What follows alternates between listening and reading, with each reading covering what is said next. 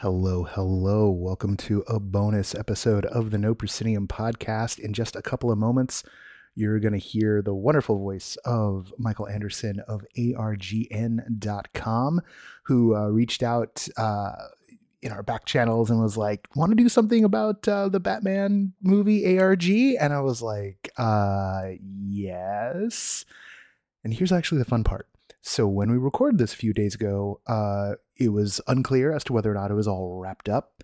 Well, as it turns out, you can still unmask the truth over at radaalada.com. There was a new drop this past Friday, and the game looks like it's going to go for just about the rest of next week. Some of this is tied into a comic book. They got Paul Dano to write a Riddler comic book that is in the movie continuity.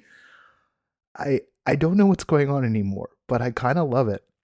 Anyway, radaalada.com, RATAALADA.com. Once again, radaalada.com, RATAALADA is where you will find the puzzles that are part of the conclusion of this. The current conclusion? I don't know. Everyone loves a comeback after all. So, here we go. This episode, as you can tell, is about an hour long. We nerd out. So, warning. It says the Batman on the tin. You know what you're in for.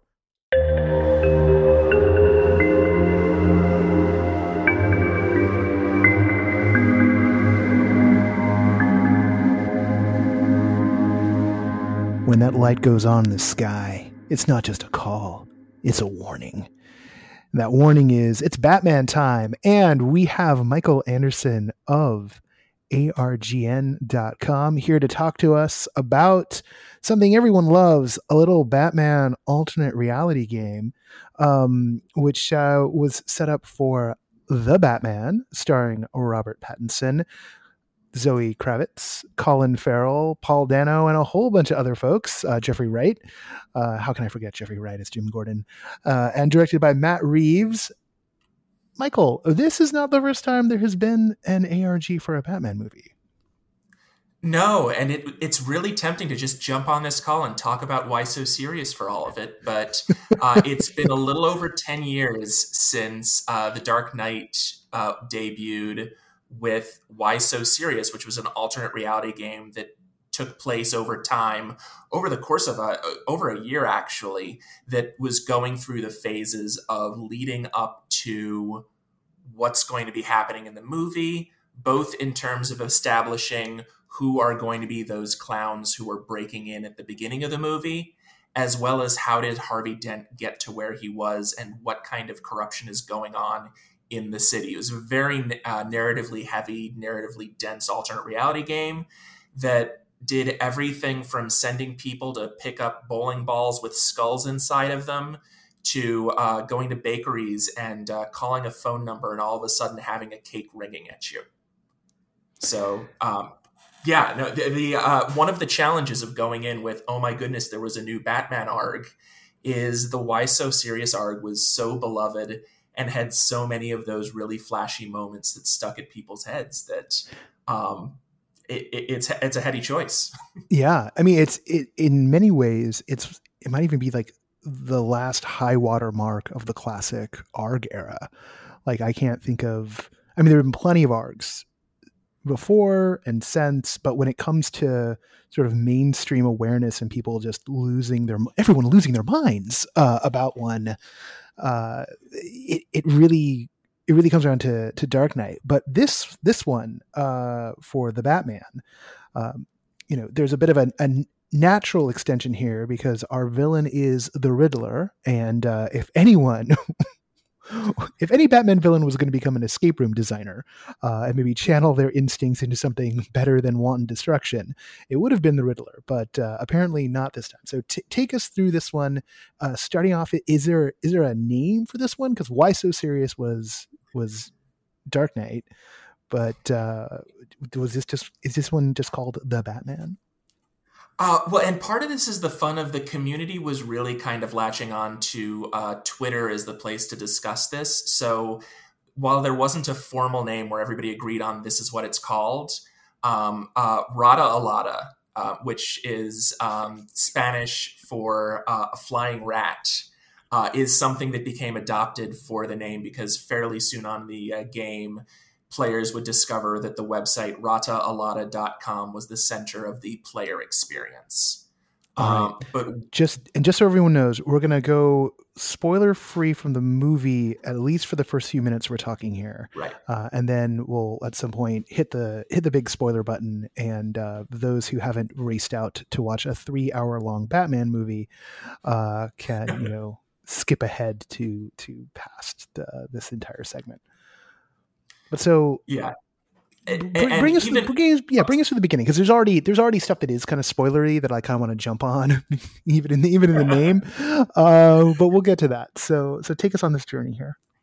Yeah, and to a certain extent, our spoiler-free version of this is going to be spoiler-free of what people didn't know going into the movie. But a lot of what started for the Batman ARG actually popped up in August 2020 when that initial trailer dropped for the fans, because one of the things they showed in the movie was someone receiving a birthday card with the message, "What does a liar say when he's dead? Haven't a clue. Let's play a game, just me and you." And then beneath that, if you pause at just the right time, you'll see these 11 characters written in a script that really feels like it was inspired by the Zodiac Killer. Oh, and that even feels it's pretty clearly inspired by, like, this thing is dripping with Zodiac. So well, and part of this isn't just dripping with Zodiac. This is dripping with the filmic adaptations of Zodiac, because one of the things in the movie for the Zodiac that they stressed is also drawing on the actual Hunt for the Zodiac Killer, of one of the clues of how the initial cipher was cracked was seeing double letters. And there's a rant in the Zodiac movie where they say, what is the most common double letter sequence in the English language? It's double L's.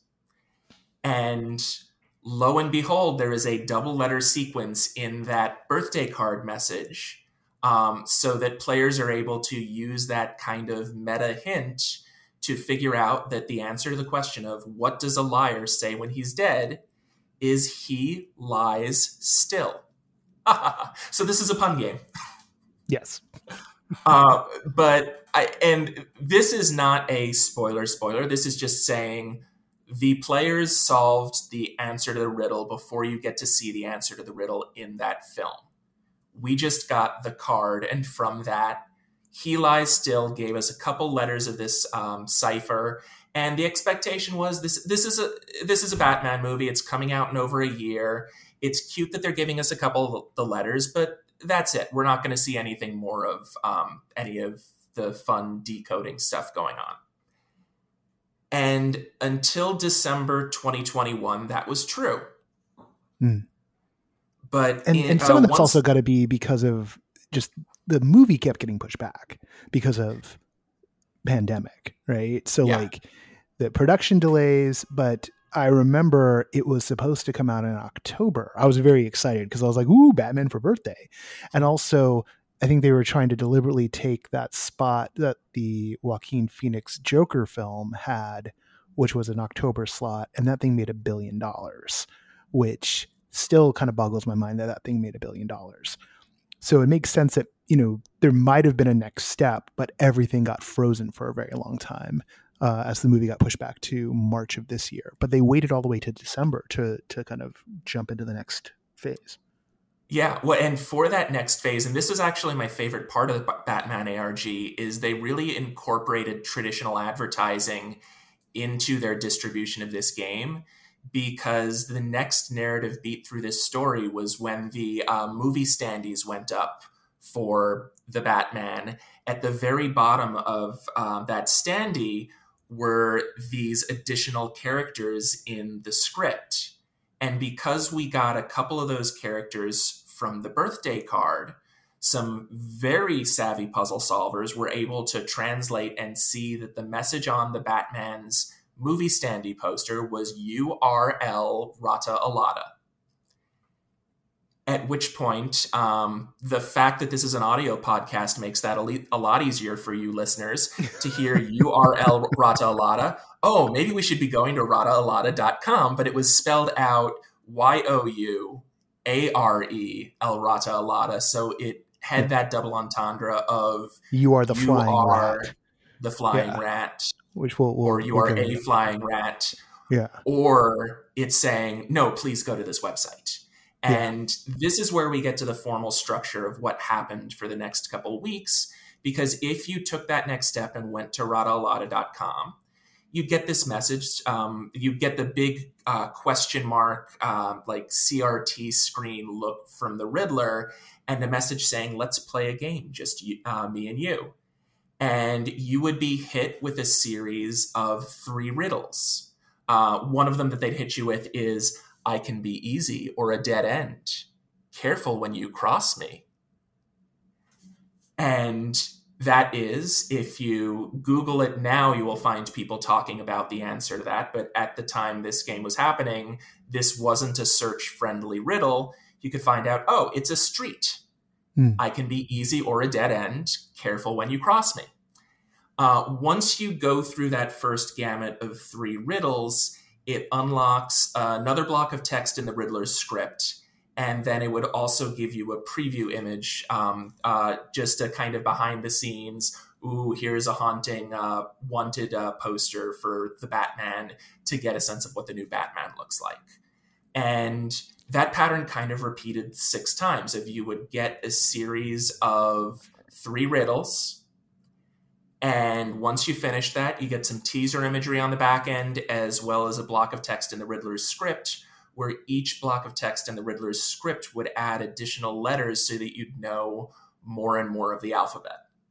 Now, you said it repeated 6 times, and were those drops timed to something that was happening server side, as it were, or was it something that the community was unlocking?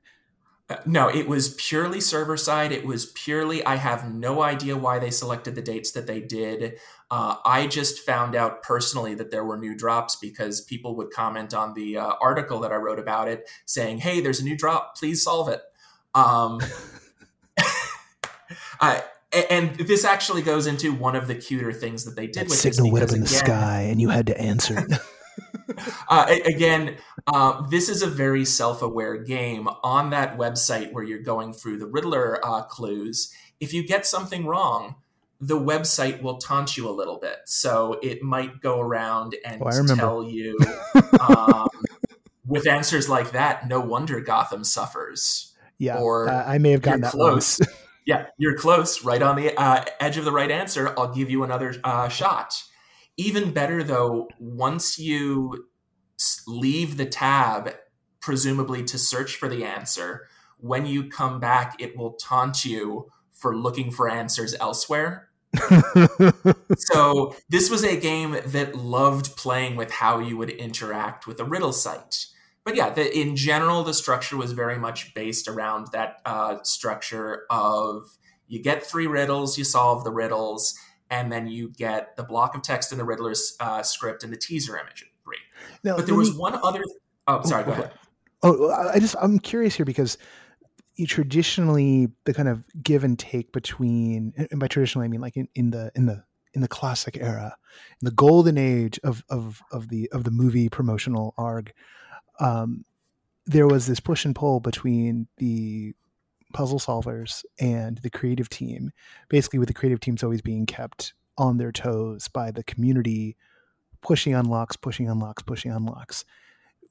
Was anyone expressing any kind of frustration that these were server-side drops that were timed and the game kind of kept its own pace?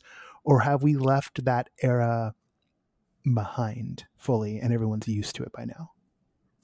Well, we're talking, I'm talking about stuff that's like as much as 20 years old, which is terrifying to think about, but nevertheless it's true.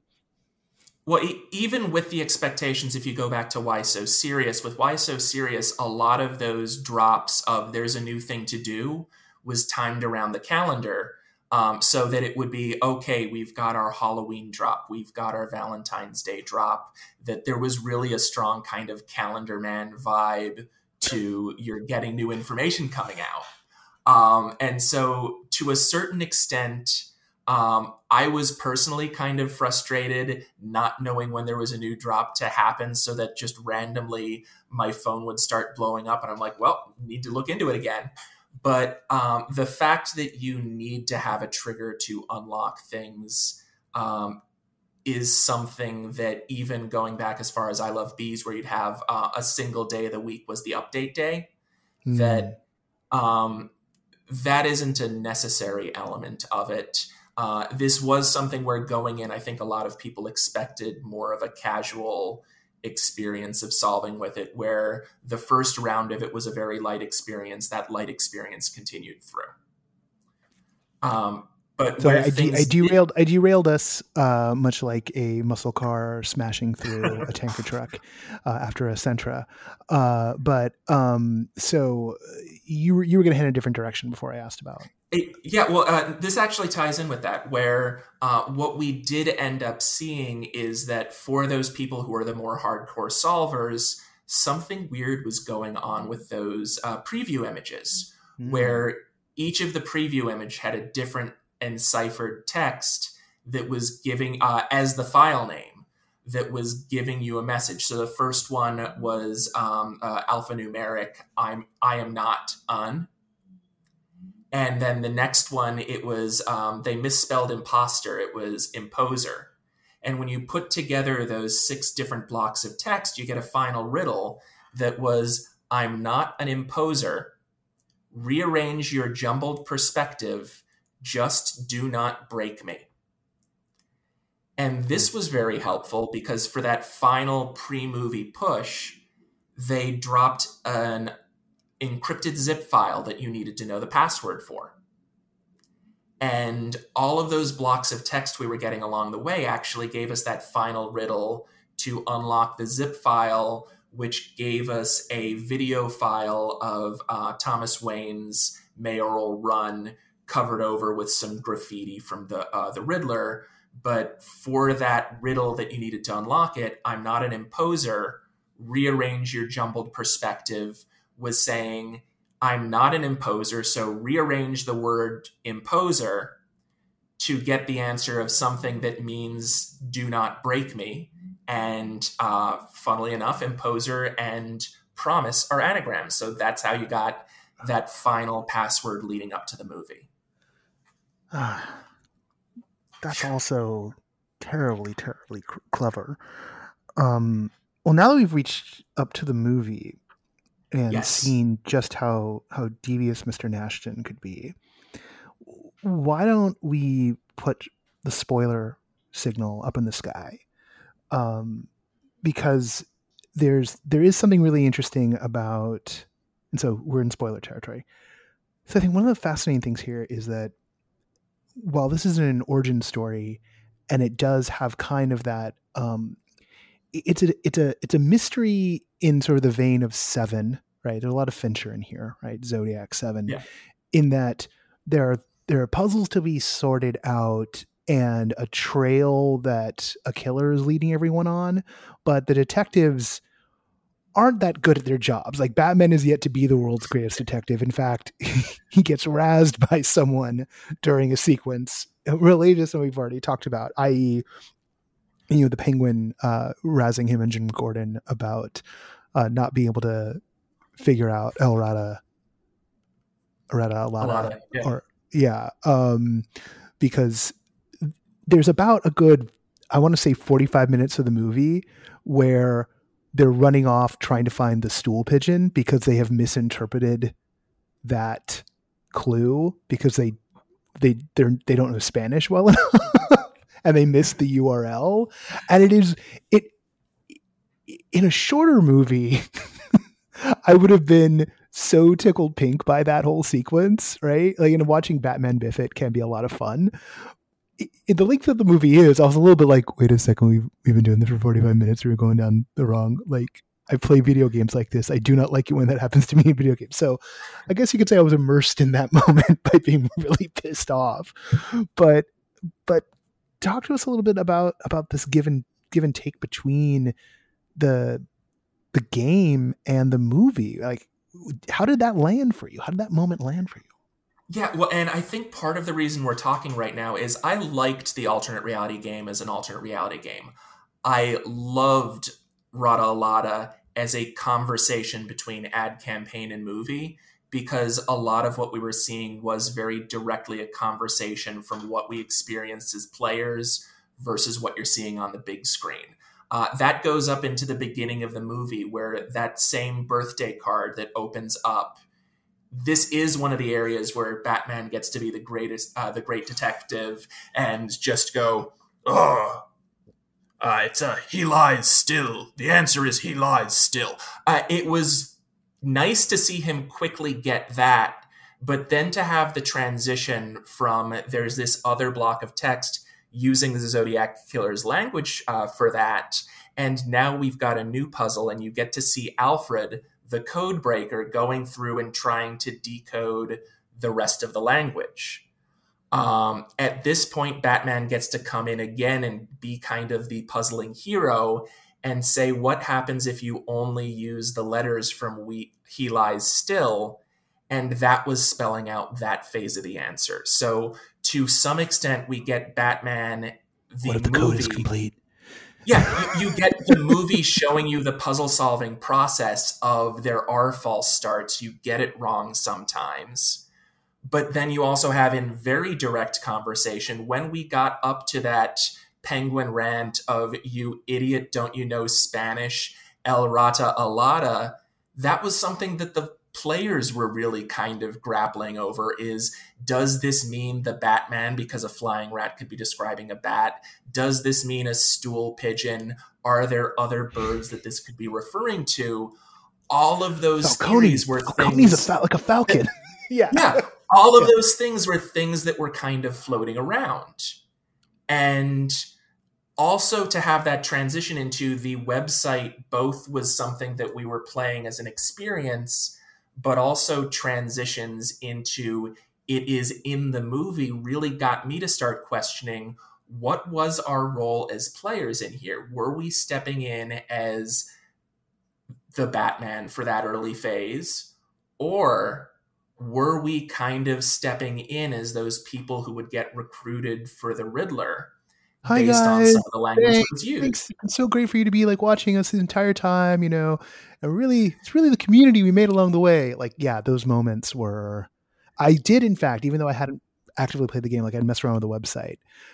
I did think of you guys when that happened. Yeah. No, and it was some of that very awkward positioning of thinking back and thinking, oh, maybe we weren't experiencing this as if we were the Batman. Maybe we were experiencing this as people that the Riddler was trying to recruit. Yeah. And Yeah. that was interesting to me because it changed a lot of the dynamics of we did get one of the riddles early on was going through and saying what's black and blue and dead all over. That's not the type of thing where Batman would necessarily turn through and say, oh yes, what's black and blue and dead all over? Me. Yeah. Yeah. And so that level of recontextualizing was interesting. But I just thought that the way the movie approached puzzles and the way for the scene with the bomb later in the movie, some of the riddles that were asked there were riddles that the players were asked as well. And so it was that direct parallel of you actually, as a viewer, know the answers to this question because of what you did before. As an interplay between ad campaign, narrative, and game, do you feel like this represents like a new plateau, a new summit here for what's been done? Clearly, it doesn't seem to be as robust or as in depth, and it doesn't necessarily have the splash of getting a cell phone inside of a cake. But there's something to the way, I guess, and I think the big thing is like everyone's always wanted this stuff to pay off in the actual movies, and then it never quite does. Did it feel like things finally paid off in the movie? Yeah, well, and I think this is a two-part answer because for the first part, Well, it's a in three-part terms of question, the so. in terms of the in-movie experience, I thought it really did pay off well of the promise of we are giving you teasers of things to come without spoiling it. And it was an additive experience of going through this alternate reality game leading up to the film made it a better film for me as a viewer. And Mm. I think that in itself is something that really shows a lot of the potential of what happens when you really let your ad team and your film team talk together, work together, and make something special together. Even to such an extent that one of the final spoilers of the movie is you get to come across the Joker. And for the alternate reality game, I had mentioned along the way, we kept getting more and more cipher letters of filling out the Riddler's alphabet. To this day, we have 25 out of the 26 letters identified. Mm. We don't have the letter J yet. And so Oh, the only thing interesting. left out of the campaign was the J, which makes the final beat of it even better because before I told you everything was based around you get 3 riddles, you solve the riddles, things unlock. At the very end of the movie, for that post credits bumper, they very quickly flashed the URL radaalada.com. Mhm. And the minute that happened, everything that happened before the movie premiered was erased from the website. And you got this loading bar that started on March 4th and took a week to load up to 100%. Oh, whoa. And once that loading bar completed, the site refreshed and you got this Know What I Know zip file that was all of the Riddler's surveillance photos that he collected over the time, his personal journal, and one final bigger blast of kind of the behind the scenes information. But it also included one final block of ciphertext. And the ciphertext was that direct quote of the Joker saying, Gotham loves a comeback, with, in the background of that image, very faintly, ha ha ha ha ha ha ha, over and over again, just blanketing the background. Like the classic T-shirt, the classic Yeah. Joker T-shirt, Um, the classic Brian Boland image that was walked around for the entire '90s by many a young man of various sizes. yeah. Yeah. Now, the one challenge with that is I don't actually know if this alternate reality game is over yet. I think it's over. It feels like they hit all their narrative beats. It feels like everything is wrapped up, but they still haven't given us the final letter. And Really I interesting. don't have that certainty of, okay, this is completed until they completed that cipher language that was such a big part of the experience. Now, is this something that's going to happen this week? Is this something that's going to happen with the DVD release? Is this something that's ever going to happen? I don't know.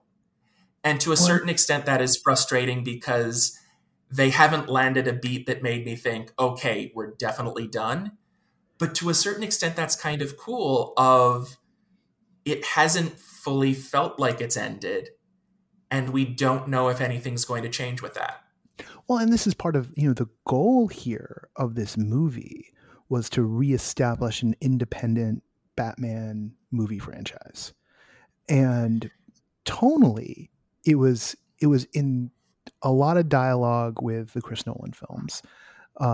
It's got kind of a wryer, like the Nolan films had a clear sense of humor that was very dry and expressed, and this one has like a really off kilter sense of humor. Like you Yeah. can miss it. A lot of people are in fact missing the humor in the film, but it's just there. Particularly if you're a comic book person, you can read it. There's just these weird moments that are like, is this supposed to be funny? And it's like, oh yeah, no, that's completely supposed to be funny.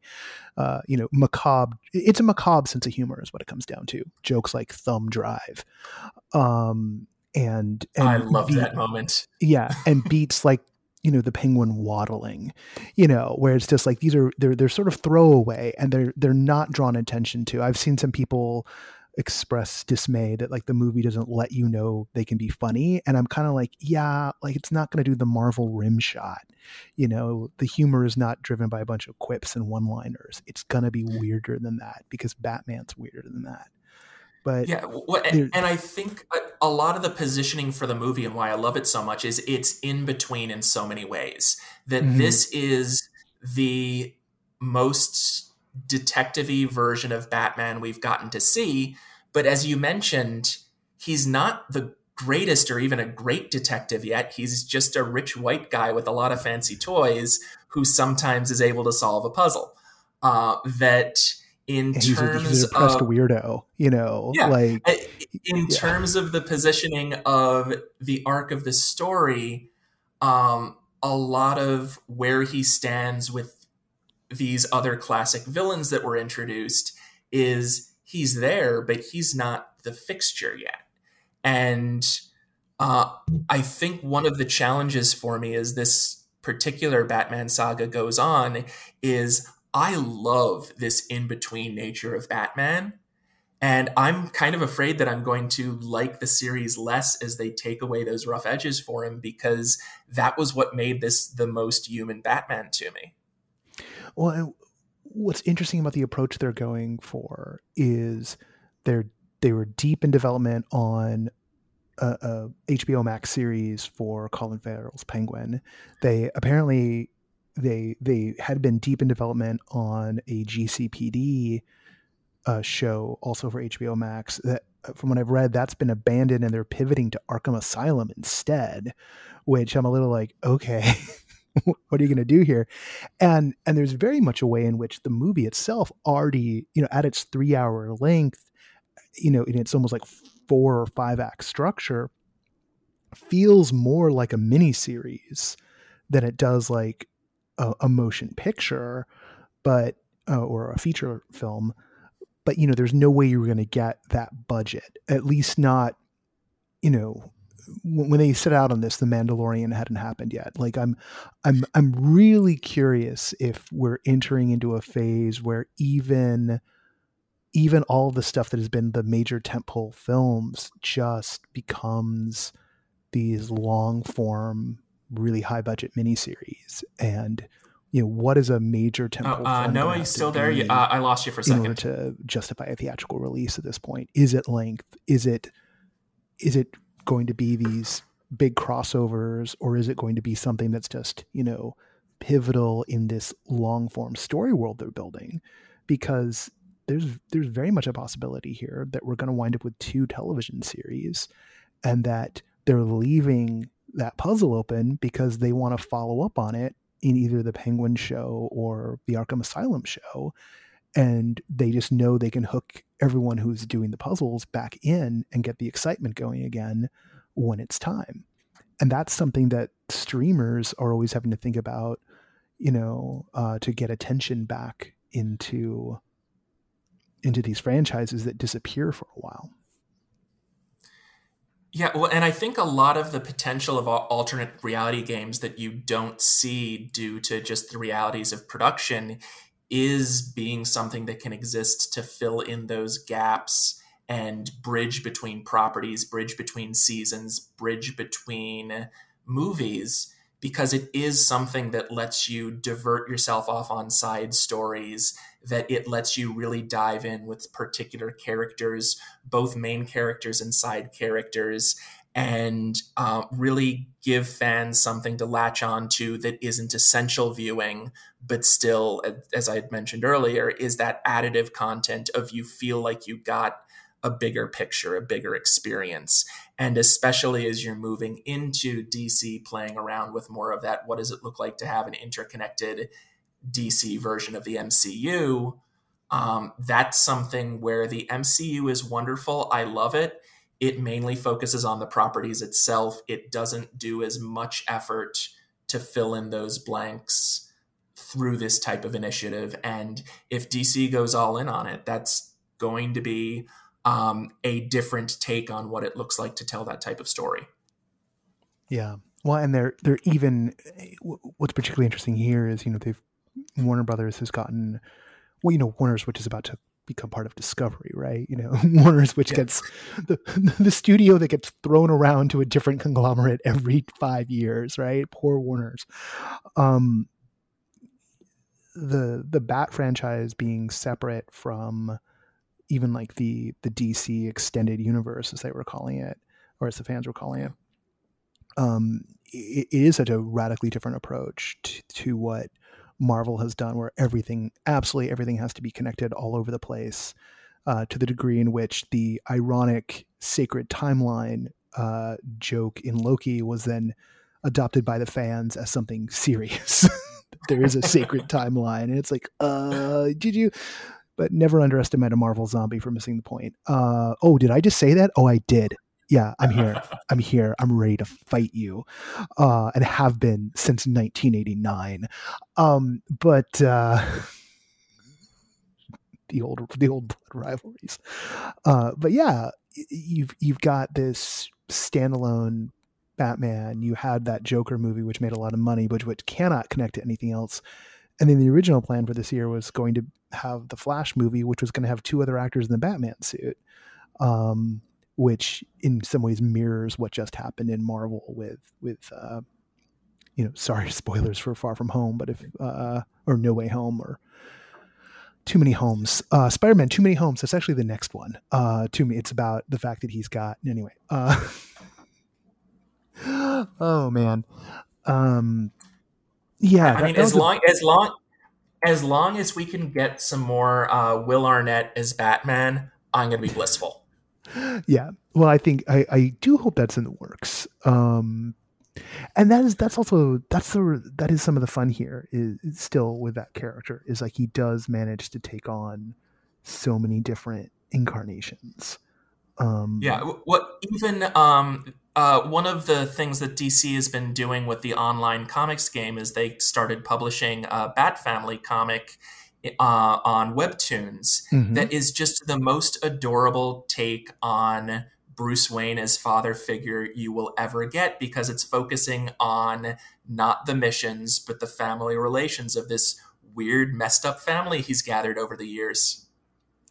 That reminds me that I need to like reopen Webtoons, because it's been a couple of months since I've looked at those. And yeah, it's true. It's like it is a tacit acknowledgement of how deep the bench on these characters are, which, as someone who is a massive Batman fan and is kind of really vibes with the Bat family as a thing, which I think a lot of the writers of the comics do as well. At least some of them do, particularly those of a certain age. The fact that the main, the films don't usually go that way at all is a tad frustrating for us, because we get Batman the Loner on the major motion pictures, but like all the filmmakers seem to be allergic to the idea of doing anything with Robin, which would then open the door to Nightwing and Batgirl. And I guess we're getting a Batgirl HBO Max movie, or maybe it's even going to become like a feature release, and they seem to be waffling on what's just a Max film and what's a feature release. But we're getting this expanded character roster, and there's a lot there. If James Gunn can make Star of the Conqueror work, why not Ace the Bat Hound? Which I guess we're getting the Super Friends cartoon, the Super Pets cartoon. So yeah, I guess we're giving oh my god, oh god, who's voicing? Oh man, I'm blanking. I have his face but not his name. It's Kevin, the comedian. Anyway, but yeah, I think it's gonna hit me in 5 seconds. One of the things that really is fascinating about this space is that for the films in particular, there's been such an obsession about the villains. And can we highlight the villains? Batman, for all of the properties, does one of its best jobs at pulling together that found family trope. And I would absolutely love it if they completely phoned in a movie and said, you know what, Condiment King is our man for this movie. And we're going to have everybody walk around Condiment King. But the focus of this is on the family, and then the villain's there. Sure, fine. You have the bad guy, but it gets to be a little bit cuter. Solomon Grundy would be another one who could be the right way, really cute for just somebody who by nature is kind of one note to let the family side of things sing a little bit more. Yeah, and I suppose and it's Kevin Hart who's voicing Ace the Bat Hound in the Super Pets Okay. movie. That Dwayne the Rock Johnson is voicing Crypto, and Keanu Reeves is voicing Batman in that one. So we get Keanu as Batman Oh, that's at a good long mix. last. Yeah, it's a good mix. It's a really good mix. Keanu has a good Batman voice too. I guess that's the thing, right? Is like if you take the totality of DC's media output, you get something that's kind of like on the Marvel side, you have Into the Spider-Verse which is a Sony produced thing, which is like the best piece of animation we've had it come out of the United States in like decades. So they aim very, very high. But there isn't necessarily the backbench on the secondary Marvel properties for a very long time. Was not nearly as rich as what was going on in DC. So I don't know. It's as a nerd, it's like the best time ever to we're just awash in it constantly. Whatever flavor you want of it. And hopefully as everyone embraces the idea of the multiverse, then people will like calm down about like the one true anything and just realize, there's a version of this for everybody. So what I'm getting from you right now is you are accepting of both versions of Teen Titans. They are both equally valid in your eyes. Love it. Yeah, actually, Yeah. it's true. Although, my heart really belongs to Young Justice. So like people can have their Teen Titans and their Teen Titans Go. That's totally cool. Like what I care about is Young Justice. So, which has got some of the best versions of these characters Yeah. that have ever existed, hands down. I'm one of those horrible people. I didn't get the DC subscription, so I still haven't seen the new Young Justice material, despite absolutely loving it the first time around. There's if you have the HBO access to HBO Max, it's all on there now. I do warn you that the last like season and a half, this past half season they've done, the season before this like comes down to this. When they made the transition, this is weird. The transition from the DC Universe app to HBO Max actually meant that the animation quality went down. And this year, like the first arc was kind of wild because they decided to do the first arc on Mars, and the writing was amazing. But you could also tell they decided to do the first arc on Mars because that means they didn't have to animate all the characters' lip flap because everyone was just thinking at each other. So you didn't have to animate the mouths. It is so clear that they are saving every dollar they can on animation to try and keep the quality looking good. But it's like 21st century Cave Carson sometimes. You're just like, just put a person's mouth in there, man. You probably didn't know that I was like this much of a DC nerd. From listening to prior episodes, it's kind of possible to pick up on it every now and then. Just every now and then, but not to this depth, I don't think. Yeah, this stuff matters greatly to me in a really weird way. Roping back around to stuff because this is clearly not going to be a special episode now because we've been at it for 42 minutes, so like this won't be a segment. Let's put big warnings. To get back into immersive land and ARG, do you have a sense of how wide this was adopted? Like, did the ARG find a big enough audience to sort of move the needle? Were TikTokers talking about it? And when I said talking, I meant TOK, not TALK. Just don't want to be clear of portmanteauing.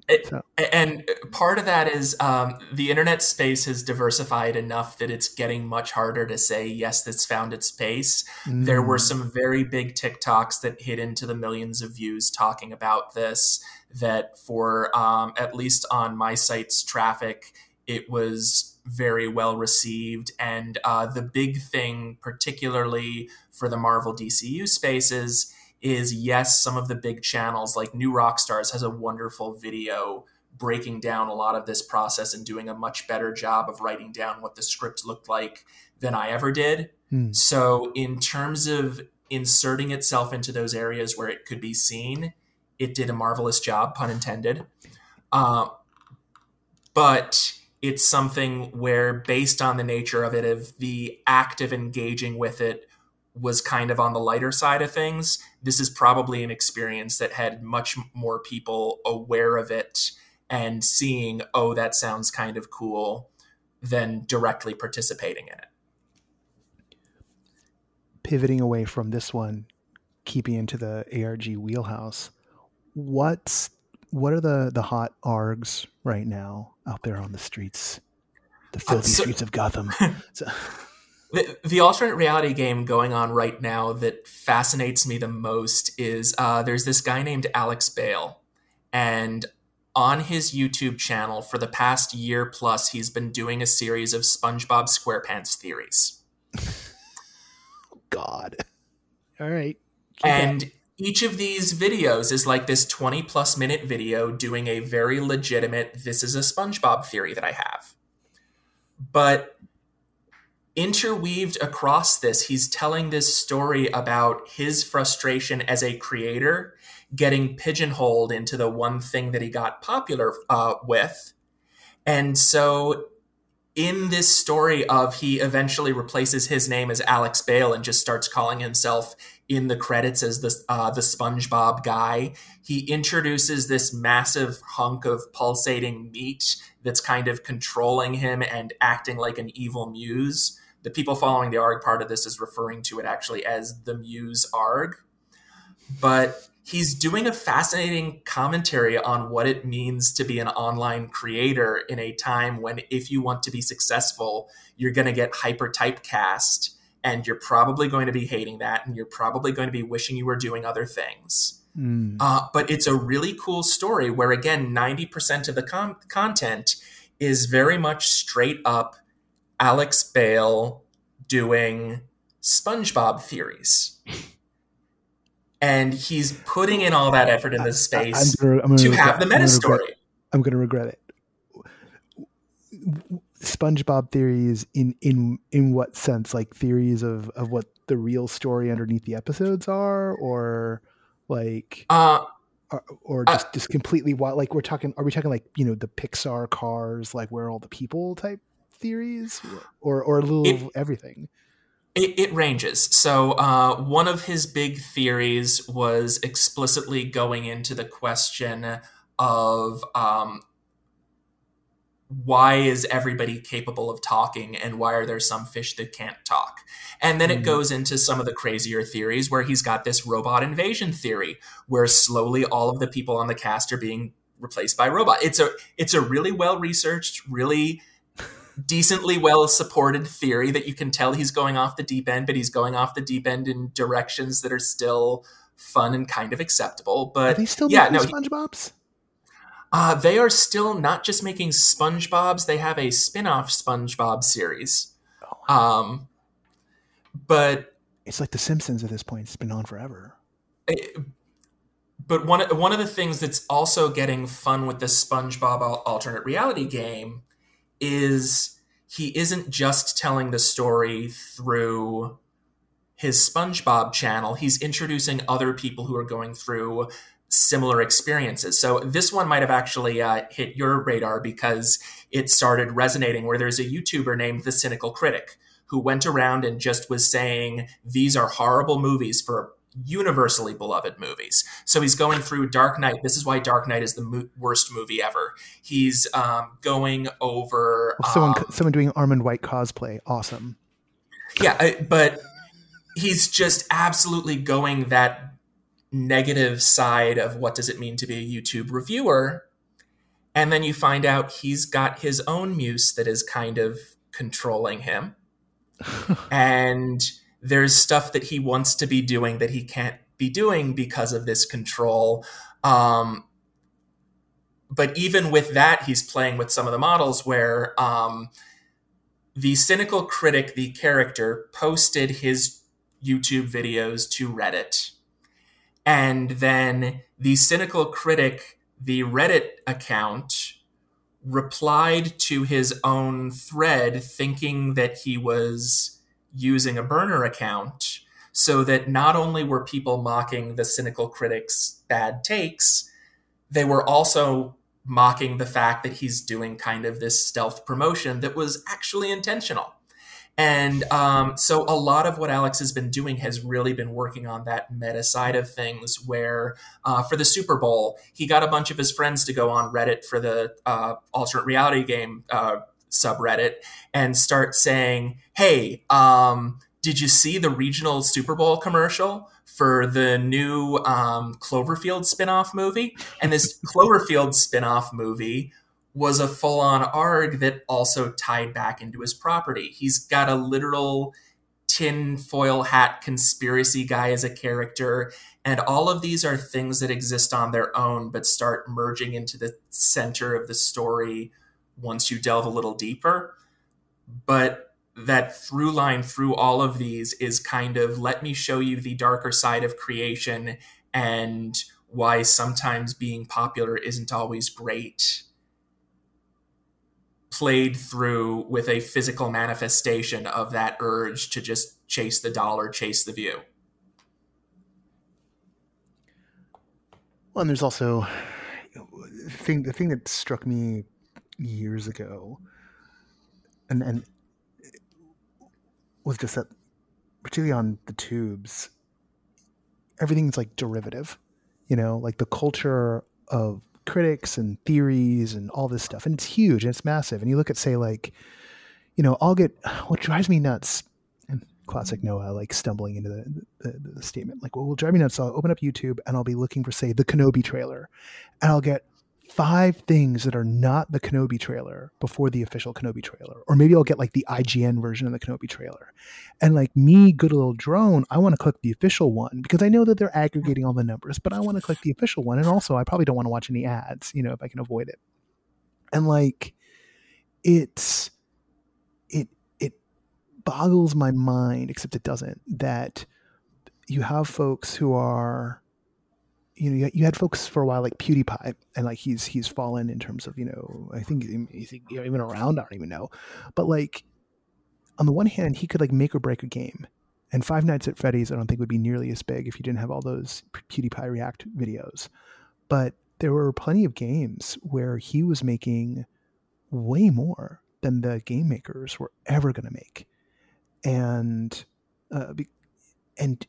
that was what was driving video game culture for a hot minute there, and sort of still does in the form of Twitch. Boggles my mind. And I know it's kind of odd for two people who are in a very niche corner of arts entertainment to be, for one of them to be saying that, but like, I can say, like, as much as I almost make a living doing this, but not really. And we're not eclipsing anybody who like makes the kind of stuff we make in terms of like how much we're pulling down. But this idea that the heart of the culture is actually a derivatives culture, and to some degree, it's always, the conversation's always been that way. That's been the way things have worked. But to have numbers attached to it and to see it so clearly, always made me kind of freak out a little bit about it. And to see people kind of building elaborate story worlds based on this ecosystem that is really still dependent upon something like a SpongeBob to exist is fascinating to me. Yeah, like, I don't know if I enjoy it. I don't know if I derive any enjoyment from it other than like academically. Like I need my entertainment to be a lot more visceral. Like I like to be down in the metal, but I am fascinated by it. Yeah, well, and what I've been loving about how it's been playing out is, again, because those SpongeBob videos, as SpongeBob videos have become very popular, there is an ecosystem evolving of people reacting to the SpongeBob videos. Turtles all the way. And additional people going through and making their own theories and mimicking the style, so that this is an entertainment property that is very much a commentary on the space that it sits in, while also being an example of what it's doing at the same time. Yeah. That um, if you just want to go to the series for the SpongeBob videos, you may get slightly confused by a 1 to 3 minute segment in a couple of the videos and get a little bit confused when you see a sponsored ad for a meat company that is a really kind of creepy meat company. But other than that, you've got great SpongeBob theories that you can go off of. And if you want to dive a little deeper and figure out, oh, there's this whole other layer going on there, you can. Gotta love it. Michael, always a delight. Like we should do this monthly. Just catch it. Because like we should. Oh, because okay. So challenge time. We should do this monthly. You and I have both, for reasons we will not get into right here, but I think will be part of what we do when we do it, have not seen David Fincher's The Game. That is very sadly correct, yes. Even though both of us are like maybe the number one people who should have seen The Game. So the challenge to us is we watch The Game and then hot off watching it. Like literally we'll pick the same day or night. Boom. Go right into a recording session after we watch The Game. So we'll watch the movie and then record. And maybe we'll even like pop it in the Discord or something like that. Now, I'm kind of hitting you almost unexpectedly with this because there was a little bit of twittering about it. But would you be down to do that? I would be down to do that. And from what I remember of the twittering, there's a bunch of people who have more information about that have wonderful that have wonderful suggestions on how we could make this even more messed up for ourselves. I don't know if I want to make it more messed up for ourselves. Other than I just want it. I want it to be as pure as we can, just like pure react. But I guess we can look at the thing and see if there's something. Like I don't know if I just like, because I understand there are things where people like live stream people watching movies. I also understand that's how people get their Twitch accounts destroyed. So I'm like, we don't even have one. I don't want someone to like put the grand opening, grand closing GIF as their reactions to something we did. But not when I actually think our raw reaction immediately after the fact to the game could be really useful. Right. But it is in my queue right now. It's like towards the top of my watch queue. So let's find some time to do this, like in April, and then record. It sounds pretty darn fun. Hell yeah! All right. So that's been this After Dark segment, and we'll do this again very, very soon. I would love that.